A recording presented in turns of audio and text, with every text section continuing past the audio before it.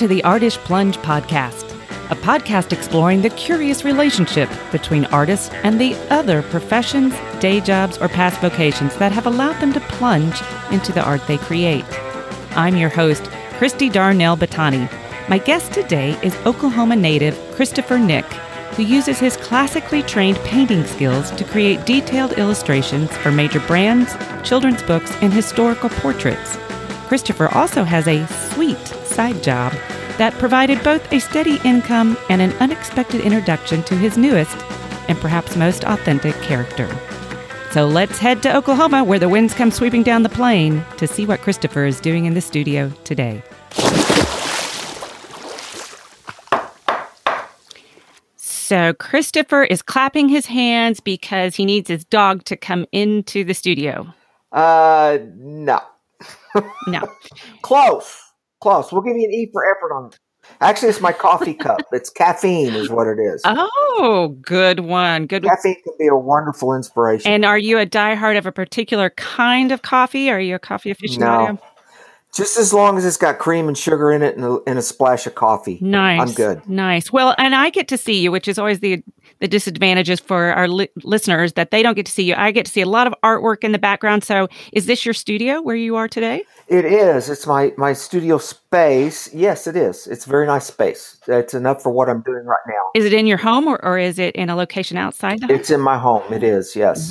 Nice. Well, what have you been working on today?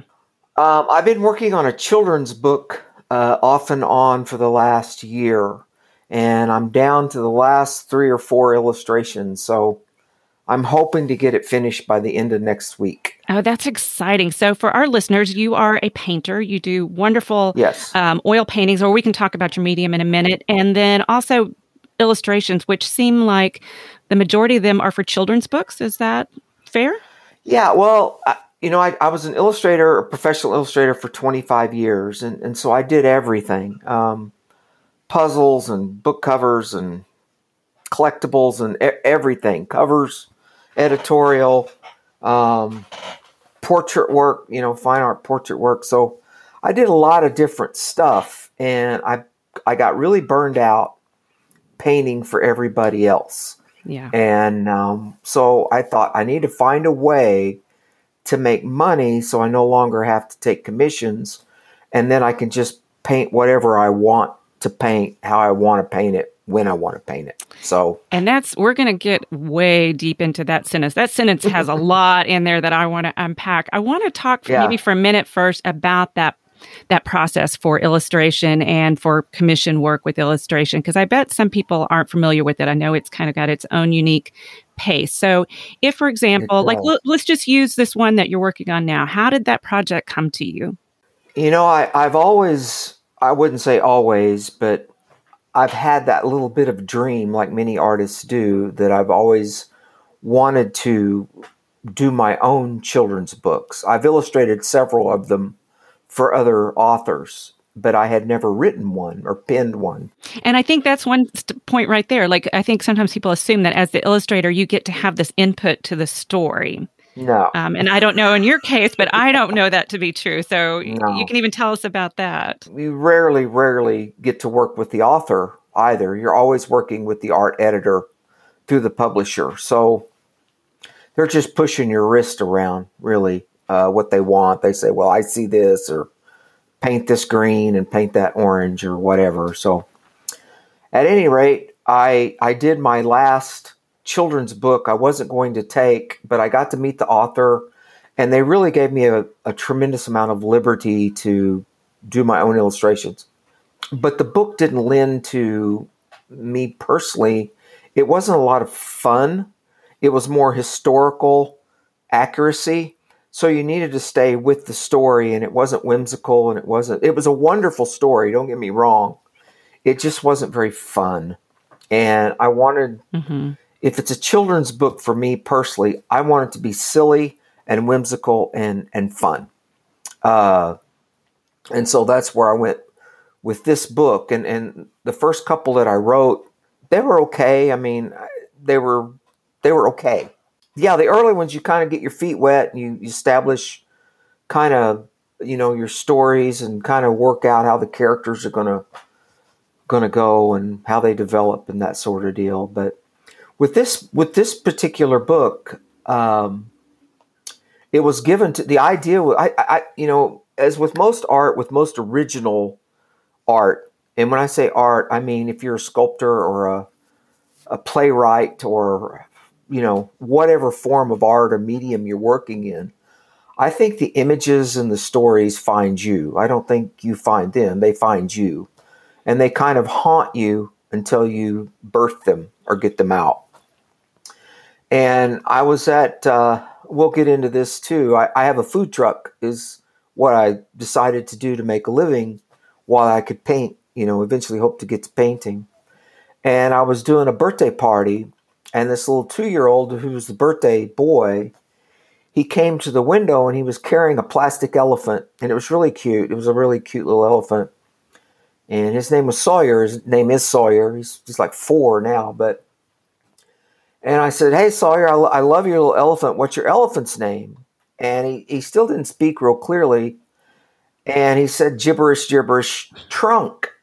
And I went, "Oh my God, that's the greatest name for an elephant I've ever heard in my life. Trunk." And his mom said, "Well, he said he has a trunk." I said, No, we're done for the day. I've got an idea here. We're finished. You guys done with what you want? Because I'm, it was like an epiphany right then. I gotta go. Yeah, I gotta go. So I started thinking, Trunk. What does Trunk do? What does he look like? You start developing these, and about a month later, it was really cold, and I was in the truck, and I didn't have very many customers, and the first few paragraphs and pages started coming to me, and I started writing them out, and they just wrote themselves out, and I wrote out about half the book just sitting there, and kind of developed it. It took about another year to cook, if you will, and come together, and I finally finished the draft and had some people help me. Katie helped me with the character to kind of strengthen the character a little bit, and she's a very gifted writer, as well. And this is Katie McCall, one of our Katie former McCall, guests. absolutely. Yes, yeah. So I ran it past Katie, and she said, I think this has got legs. I like the character, blah, blah. Big legs, right? Like big, sturdy legs, big elephant legs. Yeah, I hope so. Well, Trunk's very little. So he's an elephant that doesn't grow. Oh, darn. Poor guy. Yeah, and I can show you. I'll grab some here in a moment. I'll show you Trunk. He's on the drawing board right now. So he doesn't grow. And his mom encourages him that you have to try your best. No matter what you do, you have to try your best. And so Trunk, he's a willing soul, and he gets himself in a little bit over his head. And that's the story. Mayhem ensues. Oh my goodness! Yes, mayhem ensues. Exactly. I can't wait to meet Trunk, and we'll come back and talk some more, because I know you have some beautiful work that's at the state capitol in Oklahoma, along with other things that are not children's books. But since there was this nice segue, let's talk about when we're young. So when you were young, you were growing up in Oklahoma. Where in Oklahoma? Mm-hmm. I grew up kind of in rural Oklahoma, a little town called Kingfisher, which has about a population of about 5,000. And it really is like a Mayberry.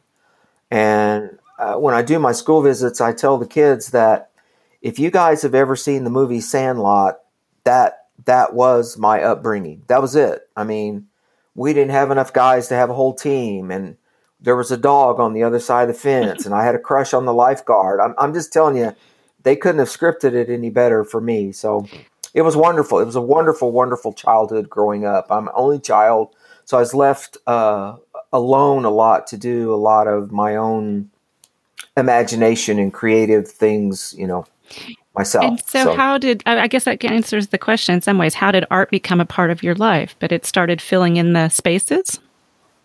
It really did. I always drew as a kid. I never ever conceived it as a career. Never. I don't know about you, but I didn't know anyone who was an artist. I didn't know that was an option, a box you could I didn't check. either. I didn't even know it existed. I used to copy comic books and cartoons out of the Sunday paper, just because it was fun. I mean, I just loved to do it. And then when I got in college, I was pursuing more sports and things like that. And I thought, at 5'6", 140 pounds, I'm pretty limited with where I can go athletically. And so I thought, what am I going to do? And I kind of got into music. I was playing music at the time a little bit, and one thing led to another, and that's how I ended up in Minneapolis. From Norman, Oklahoma to Minneapolis was music. So what kind of music? Were you in a group? We just played top 40 stuff. I played top 40 stuff with different bands. So everything from, the Beatles to Whitney Houston to the current stuff. And I quit playing in the 90s. So it's been a while since I played. What did you play? What was your role in the band? I played drums and sang. Interesting. Do you want to sing anything for us today? No, none today. No, I don't think so. Okay, we'll get you back on. We'll give you a little advance notice on that. Yeah. And so you ended up in Minneapolis, and I did. What was the draw there? How did you get? That's a cold ways from Oklahoma. The band I was working with at the time in Norman, it was just hard to find places to work, and at that time, Purple Rain had just come out. First Avenue. Yeah, we knew that Minneapolis was a real hotbed for music at that time, and we sent promo out to Austin and to Minneapolis and New York and San Francisco and Los Angeles and everywhere to try to find work. And we got this response from Minneapolis from this agent. He said, "I like what you guys are doing. Come on up. I've got rehearsal space, and I'll put you to work." So I had $300 in my pocket and a Datsun pickup at the time, and threw my drums in there and a few other guys, and we went to Minneapolis, and we're just too naive to know anything better, What was the name of the band? The name of the band at that time was called Mr. Roberts. And I think that's what we kept with Mr. Roberts for a while, and then that band dissolved, and I joined some other bands in the Minneapolis area, so... Well, so during this time, now you're in Minneapolis, you're trying to make it as a musician. Is there any artwork happening in your life at that point? That all came about when the band I was working with, we were in Mitchell, South Dakota, and it was one of those South Dakota winters where it's 25, 30 degrees below zero. Ouch. And I had gotten really sick, and I didn't know why I was so sick. I getting a lot of abdominal pain, and anyway, so I went to the emergency room after we got done playing, and I had a bad kidney infection, come to find out. So the doctor said, "You have to go back home right now. I don't want you doing anything for 6 weeks." Wow. And I thought, this is not good. This is my only form of income, and now I can't work. So went home to my apartment, and I saw in the paper they were having a wildlife art show. So we're going back to probably the mid to late 80s here is when this is. And so I went down to where they were having this art show against my doctor's directions because I've always liked art. And so I went down there to look at him, and I thought, I need to start drawing again. I need to learn to draw better for one, but I need to take some lessons.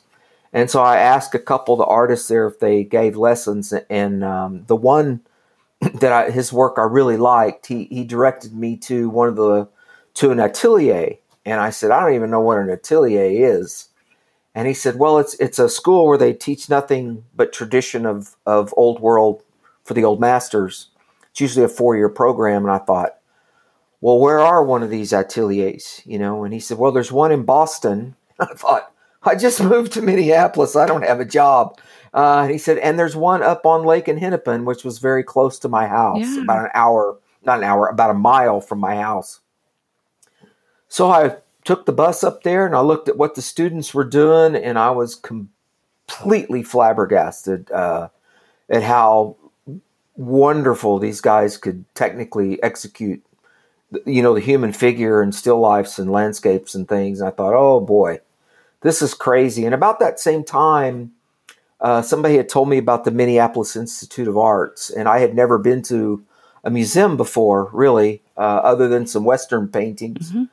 And I went up there, and when I went in there, it really was a spiritual experience. And I thought, this is it. This is it. This is why God brought me to Minneapolis. It wasn't to play music. It was to pursue art. So I spent the next 2 years working in a band at night, and then working during the day at an advertising agency, saving up money so I could get my tuition for art school. And then I got into art school and continued to play in a band at night to make money.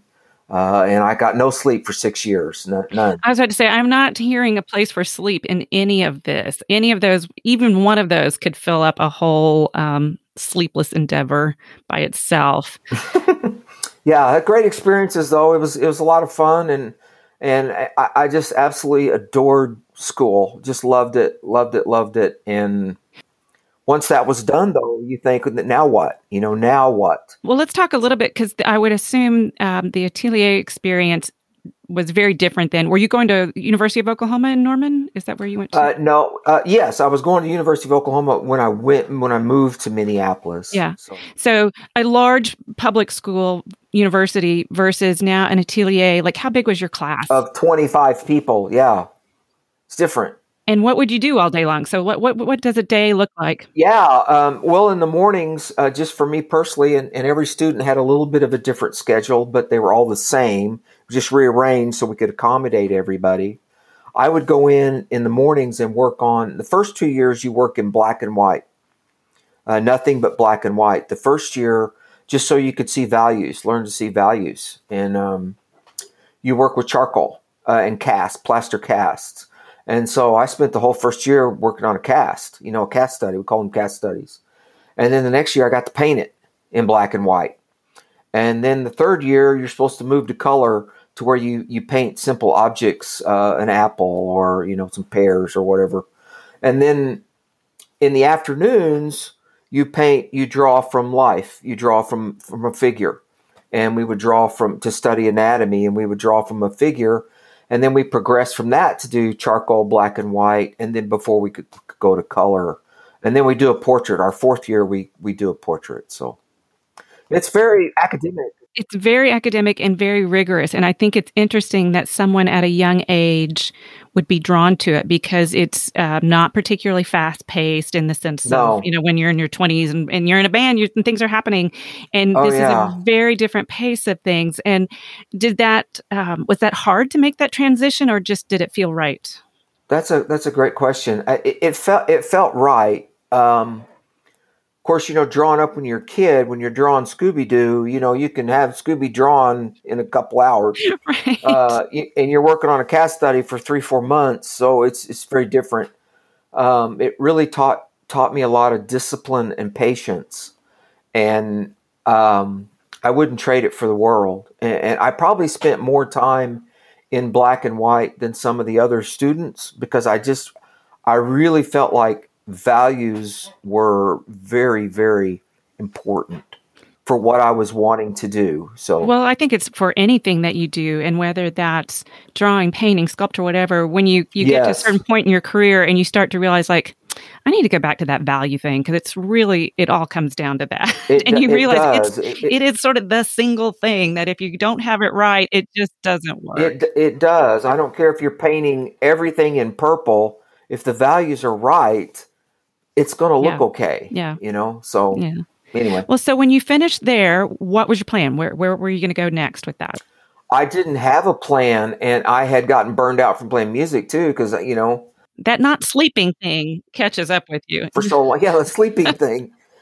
My dad, God bless him, had sent me an article from an artist in Norman who had just done some work for The Lion King.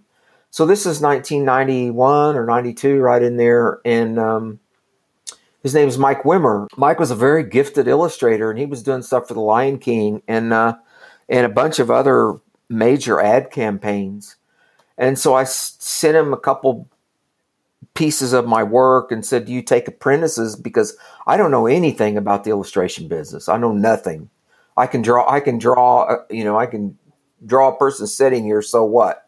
Who's going to pay me to do that?" Yeah. Mike responded and said, "Send me some of your student work and we'll go from there." And so I did. And he said, "Yeah, this looks great. Come on down. You can be my apprentice. You'll learn the business and you can help me work on these projects, and you can learn the business and then go out on your own." And So that's what I did. I moved back to Oklahoma. I had just gotten married, and I worked with Mike for about 3 months. I worked with Mike in the afternoon, and I designed T-shirts in the mornings for another guy just to make some money.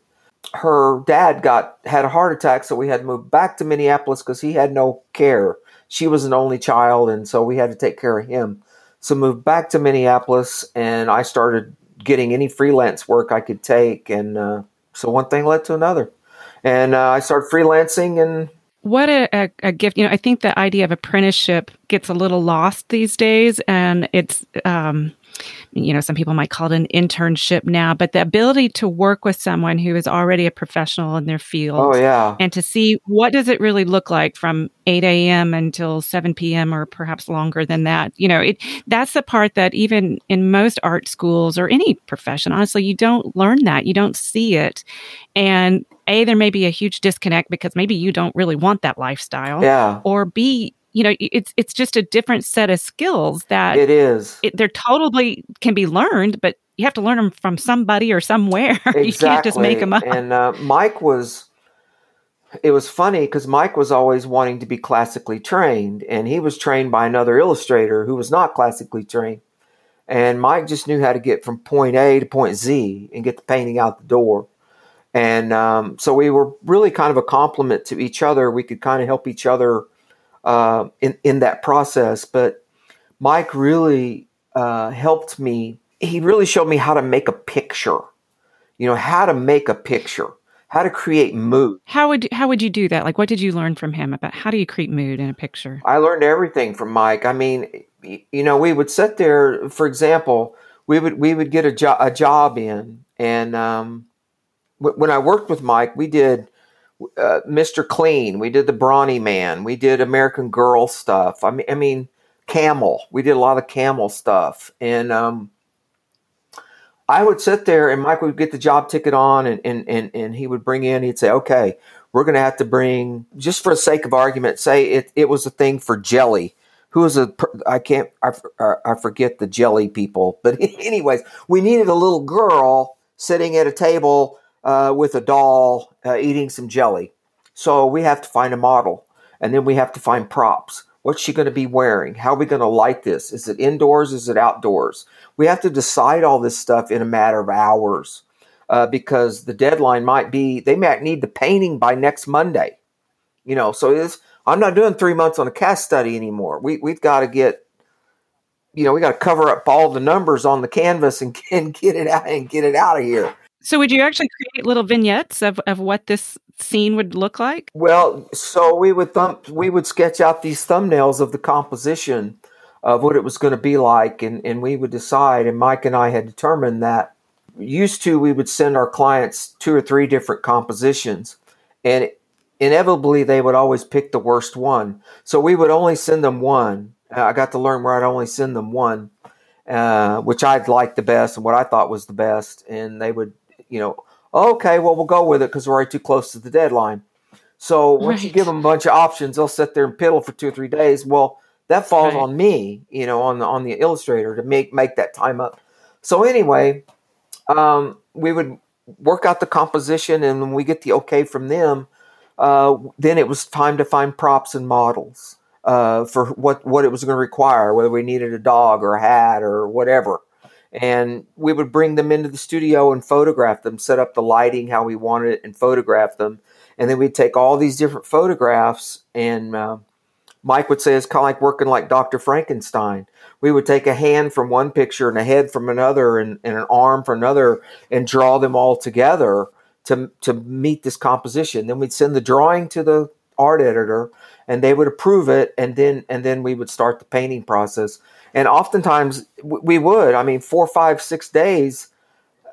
That was pretty standard to get a painting out the door. So it was crazy. Wow. Yeah. Wow. And what medium were you using? Was it gouache? We were working in oil. Oh my goodness. Oil. Mm-hmm. Wow. So you've got drying time to deal with in all of that. Yeah. And so at nighttime, we had these floodlights that we would put on the canvas or the board, whatever we were working on, to get it to dry so we could get on top of it in the morning. And we would use a quick drying medium to help dry it faster. so we could get on top of it. And we would work much like a Photoshop person would work. We would work in layers, 2 or 3 different layers. And sometimes you would cut corners, and Mike showed me how to cut corners. In at school, I would have worked on one section for 4 or 5 days. Well, there's no time for that. So he just showed me how to cut corners and get the same results, basically. And what, you made such an interesting comment early on about the difference of approaching like a classical painting versus the illustration work like that he was doing. Mm-hmm. What do you feel like the biggest differences were? Like, what do you teach him, I guess? Well, I think the biggest difference is just the constant fight of deadlines. And you cannot spend, you only have so much time. So you can't model and model and model and pick at it and pick at it and pick at it. You can't. You just got to paint it as quickly and accurately as you possibly can. And you get better at it, obviously, as you do it. And Mike just always called it paid practice, is what it was. It's paid practice. And there were many times when we get jobs and Mike would say, all right, we have to think like N.C. Wyeth, or we have to think like Maxfield Parrish, or we have to think like Remington with this cream of wheat stuff, and incorporate their style. Because oftentimes the art editor would want a certain look and a certain style, and we'd have to emulate that. Right. So what was the first children's book or illustration work, I guess, I don't want to limit it to books, that you did on your own, just freelance? It was just you've got to meet the client's demands. Yeah. The first book I illustrated was called The Room in My Heart, and it was about an expectant mom who already had like about a 4-year-old, 3 or 4-year-old, and she was trying to explain to the child that there are many rooms in her heart and that this baby was never going to take the place of her. And it was a very tender and sensitive book. And it wasn't very descriptive, so I had to do a lot of prayer. So it was a challenge. But again, it wasn't very fun. It just wasn't a fun book. It was a charming book, but it just wasn't fun. I wanted silly, I wanted silly stuff, kangaroos and frisbees and things like that. But that's what I got, so I took it. One of the other books that you illustrated is a story about World War II. Yes. I'm guessing that wasn't fun, silly. No, that wasn't fun either. That was hard. And I know in 2017 you illustrated a book that won the Oklahoma Book Award for children's books, but that was about the dust storm. Was that fun? Dust storm, not fun. Yeah, What's going on here? Where are the fun books? It was fun in the regard that it took place in the 30s. So I've always liked the architecture and the transportation and things like that of the 30s. So that was kind of fun, because the props, everything I had to gather was from that era. And that is part of it, isn't it? Like when we do work that's commission or it's paid work for a client like this, that we have to learn to find our fun sometimes in the work that we do. Yes, absolutely. That is part, I think, as evolving as a creative, as you learn to find your fun sometimes. Exactly. And it beats sitting at a desk and delivering pizza. So, and as Mike would say, it's paid practice. Yeah. So you're really getting better. Every time you paint, you get better. Yeah. Well, is there a project that has been particularly fun that you really enjoyed? Oh, yeah. I've done a couple originals that I really love to do. I had a really good friend of mine he was at Omaha Beach on D-Day, and he went in, and I didn't know this till I had known him about 10 years. And I just fell in love with this man. He was a wonderful man. He lived across the street from me. And when I was doing D-Day, the book on World War II, I got to meet a lot of these guys, these old veteran guys, and they're all gone now, sadly. But that was fun in that regard, was talking to them and getting their stories and hearing what really matters and hearing their heart. So that was fun, and gathering the props for it too. Some of the old actual authentic pieces that the guys, when they went ashore, what they were wearing and what kind of boats and what kind of planes and that sort of thing. So It's kind of cool. Well, you have a real sensitivity to those details. It shows up in your Well, work. thanks. And you can tell that you spend a lot of time thinking about that. For example, say with Norman Rockwell's work and the attention to detail in those pieces of artwork, which, maybe this is a conversation we often refer to them as illustrations, but they were beautiful paintings. They were, yeah. They were just beautiful pieces of work with all layers of detail and whimsy and humor. So much was always going on in those. And I see that in your work as well. Well, thank you. I was going to say, I'm still trying to find my voice as an artist. I don't feel like, when you're an illustrator and they're saying paint like this guy and paint like that gal and this and that, you have a hard time finding your style. Yeah. I feel like now I'm just finally starting to maybe find my voice. Trunk is very different than anything I've ever done. Very different. But I'm having a blast doing it, and it's going to allow me to segue back to some of the original stuff that I want to paint, and I can think differently how I want to paint it now. So, yeah. Gosh, here I am I feel like I'm at the end of my career, and I'm just figuring some things out. No, I mean, isn't that what a lifelong journey as an artist is? Yeah. Is always reevaluating, learning something new about yourself, i.e. your style, and it evolves. And so you have to kind of be good with that it's always going to keep doing that. And I think it's such an interesting dichotomy that we have sort of built in our society of commercial art versus fine art, and making different buckets for those as if they were somehow separate things. I think typically the way if I'm going to draw a line of demarcation, it's that for commercial art, it's usually paid for by a client that has some purpose for it. So that might be marketing or selling, or it could be, just helping give an idea legs in a different visual format. Whereas fine art is typically that messaging or ideas coming solely or from the artist or a group of artists. But, I was thinking about that because there is a little bit of a stigma sometimes, but to commercial art, like, oh, you've sold out. It's too bad. Yes. Yeah. And as I say, I've never been able to get my arms around that. And I just almost choked when I was looking somewhere online and I saw one person had defined it as fine art was inherent born skills, talent. No, it was talent. Whereas commercial art was learned skills. And it was like, okay, that's the biggest bunch of crock I've ever heard of. No, and that's not true. And if you think back, like, I think you are such an excellent example. Like, you studied, hours and hours and hours in a very classic, traditional fine art capacity.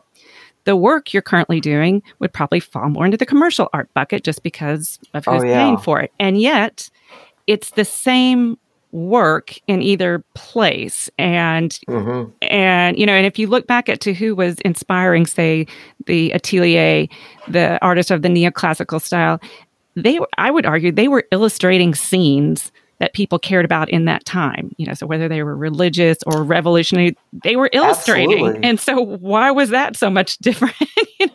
It wasn't different. You look at Rembrandt's work. Rembrandt was just an illustrator. Right. He just told stories. Right. That's all he did. And they didn't have the ability to put things in magazines back then. They just painted what was around them or what they were commissioned to paint. And Vermeer, who's one of my very favorite painters, you look at all of his little, he only had a handful of paintings, but they're just scenes of people doing genre things, and they're just gorgeous. Right. They're just beautiful. And any of those people, if they've ever walked in front of a Wyeth or a Sargent or a Rockwell, oh my stars, they're unbelievably beautiful. They're just hauntingly beautiful, these paintings. And I was at the Crystal Bridges Museum in Bentonville, Arkansas, for your listeners out there. Fabulous. Oh my gosh, I love that museum. Unbelievable. I would have never dreamed that would exist in Arkansas. I'm sorry. I have relatives there. I get to say that. But it is one of the best art museums, period. I can just put period there. It's one of the best hidden secrets in the United States. Absolutely.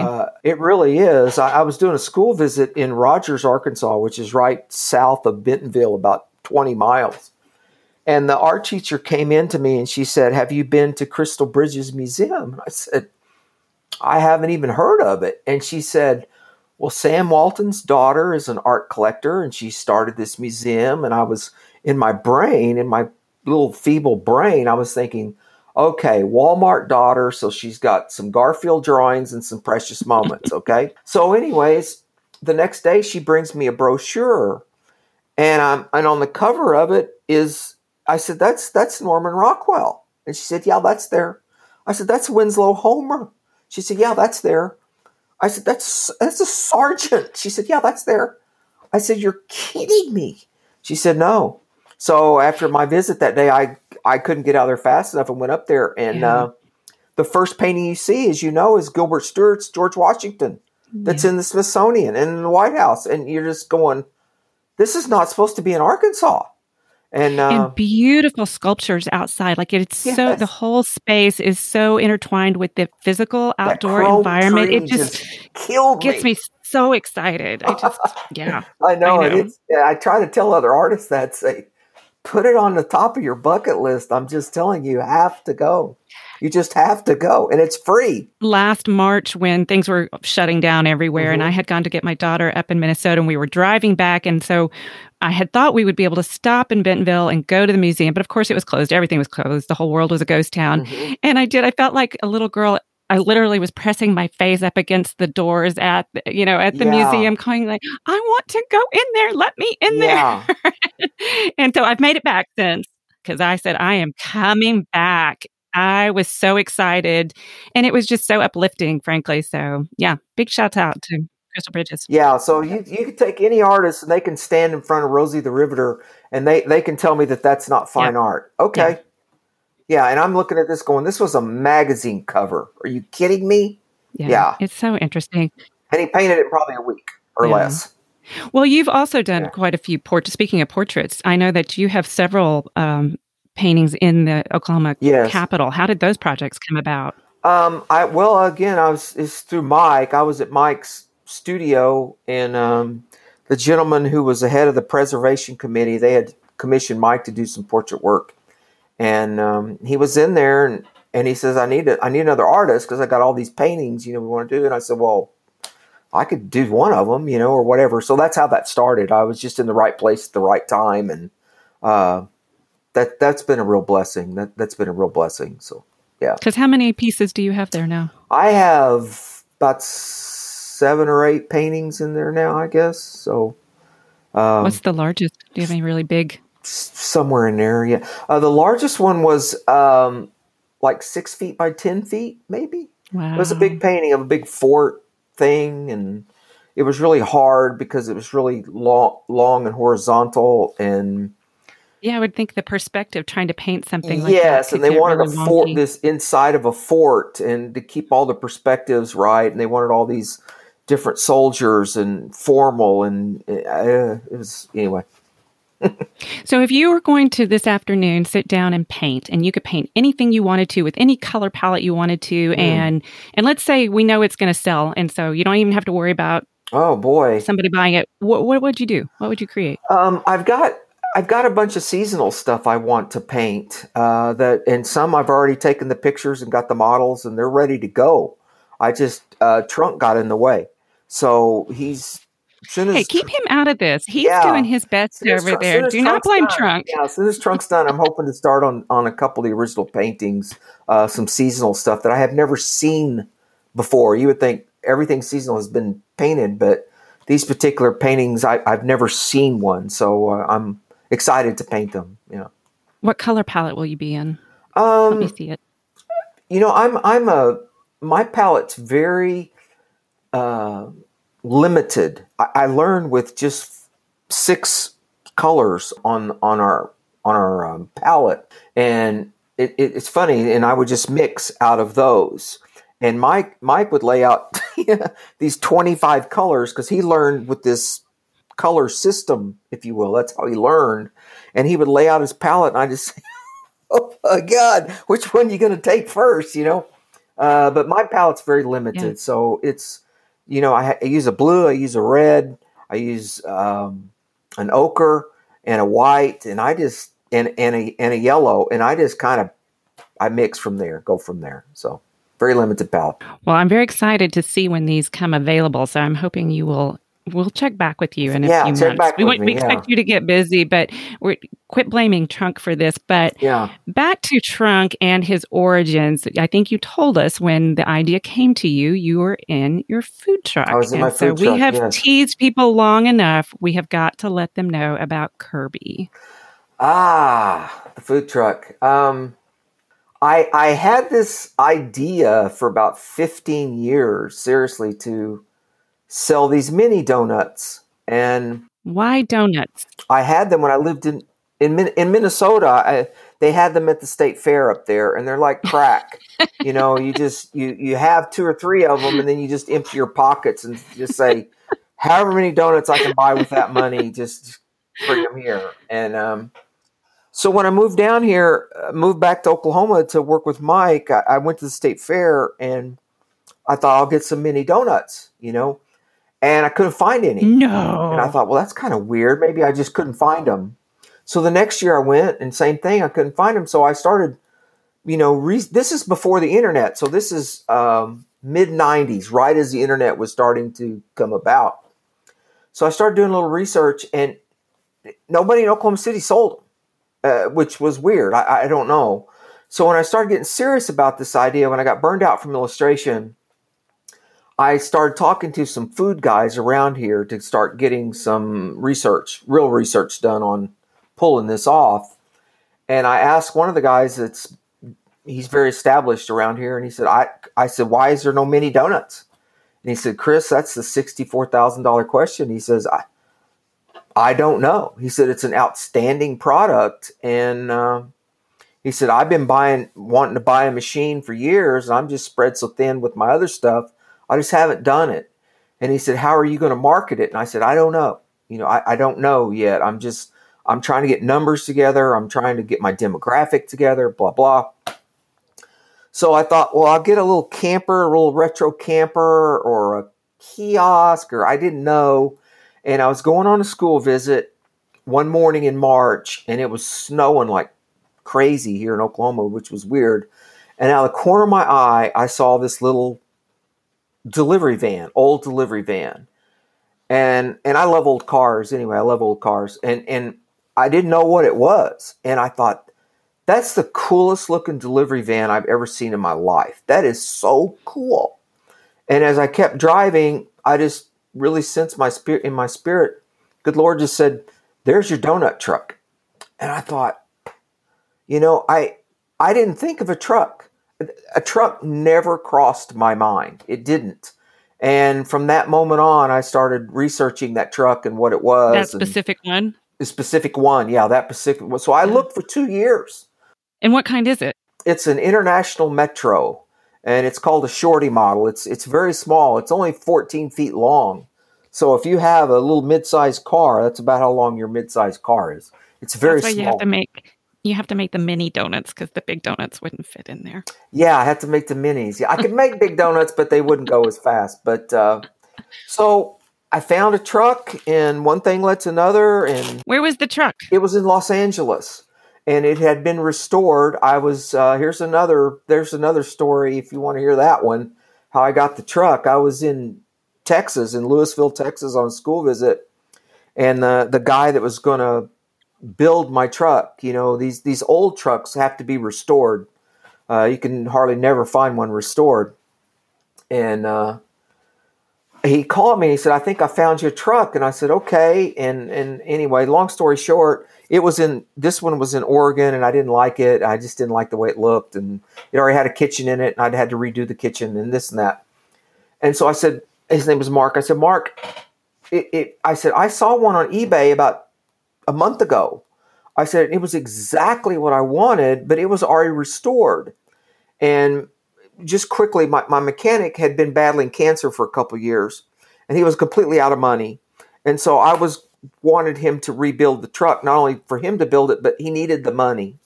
So when he called me, I said, Mark, I thought you were going to build my truck. He said, Chris, let's just, you buy one. It'd be easier for you. It'd save you a lot of time. And he goes, oh, I'm going to be okay. I'm going to be okay. Anyway. So I told him about this truck, and he said, well, I'll call and see if he still got it. So I said, Mark, I can't find it. I don't know. Well, he's got all these car search engines. He's in that loop. And he calls me back in like 30 minutes and said, that truck's in Los Angeles. This is a Thursday night. He said, that truck's in Los Angeles. It's going to an auction on Saturday. And he said, if you can get it for this amount of money, you better buy it right now, sight unseen, or else it's going to go away, because it's exactly what you want. And so I called the guy and I said, I want that truck, and I bought it, sight unseen. I mean, I saw it, but I didn't drive it. I didn't look at it, all that stuff. So I bought it right then. So. And then did it get shipped? And then we shipped it here. Oklahoma? Yeah, I had to ship it here, and I took delivery on it in December 2nd, 2016. And so where did the name Kirby come from? Kirby came from the Minnesota Twins baseball player Kirby Puckett. And my truck is very short, round, and strong. And that's what Kirby was. Kirby was short, round, and strong. Ask anybody from Minnesota. They'll know who Kirby Puckett is. Yeah. I like it. And so did Kirby need work to make, is Kirby a girl or a boy? Kirby's a boy. He did. He was completely restored. But he was just an empty little delivery van. He didn't have his donut machine. Yeah, he had delivered newspapers his whole career, from 1956 to about 1970, and the newspaper went out of business. And so Kirby and two of his friends sat outside the warehouse until about 2004, just sit outside. And a plumber bought the warehouse and the contents. And the plumber was working at this guy's house that needed plumbing work. And they got to talking about old cars and said, I have an old Metro, blah, blah. So this guy went and he said, I'll sell you one of them. And so this guy went and picked it out. He brought it home, and he's the one that restored it. And it took him 4 years to restore it. Well, how'd you learn to make donuts? Like, I don't know how to make donuts. I went up to Minnesota and spent time at the factory that makes the machines. And I spent a day up there working on them. And then when I bought the machine, I spent about a week in my studio messing with recipes and trying to learn how to make them. And making them for people and making them for yourself is two different things. Yeah.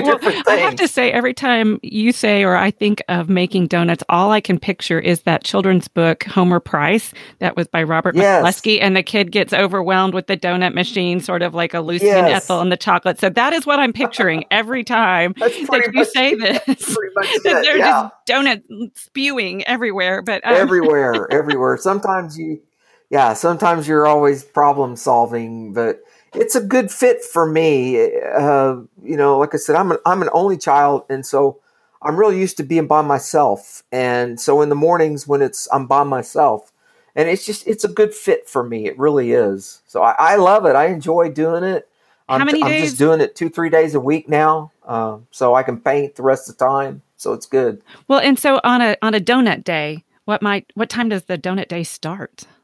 My alarm goes off at 3:30, and I'm usually on site by 6. Usually no later than 6, and then I'm usually serving by 7. I used to serve at 6:30, but it wasn't worth it. So now I'm usually serving it at 7, and I serve till 10:30, and then I clean the truck up and take it back, and I'm usually back home by about 12:30. Nice. And do you switch locations? Are you moving around? Yeah, I have a route now. It took me a long time to kind of establish my route, and like I said, the goal when I started this truck was to eventually work when I needed to and have the rest of the time to pursue my original art. And it's taken about 4 years now. But that's exactly what's happening now, and I'm living a very full life right now because it's wonderful. So I can paint and I can do my donuts, and it's great. Sometimes when we take on these other endeavors, they give us things we don't even realize that we kind of wanted in our life. Maybe it's a little structure, maybe it's the continuity, maybe it's the little kid who says trunk. You just don't know what these other experiences are going to bring you. You don't know. That then feed the creative part. Like they can be such symbiotic relationships, I think. Exactly. That's a great way of putting it. And I've gotten to the point now where the business has gotten popular enough to where I need somebody in the truck with me to help me. And a dear friend of mine that I shared studio space with in school in Minneapolis, he moved to Oklahoma about 10 years ago. Or it might even been longer than that now. I can't remember, but he helps me. And so he only needs to do it part-time, which is perfect. So when I have a job, he helps me, and we work wonderfully together, and we laugh a lot, and it's a good gig. It is. It's a good gig, and every day is payday. That's even better. So did you design the outside of the truck? It's really I did. cute. Yeah, I I pictures on designed the graphics. website. Thanks. It's really cute. Thanks. Yeah. It was fun. It's been a lot of fun. Kirby gets a lot of smiles. He gets a lot of smiles.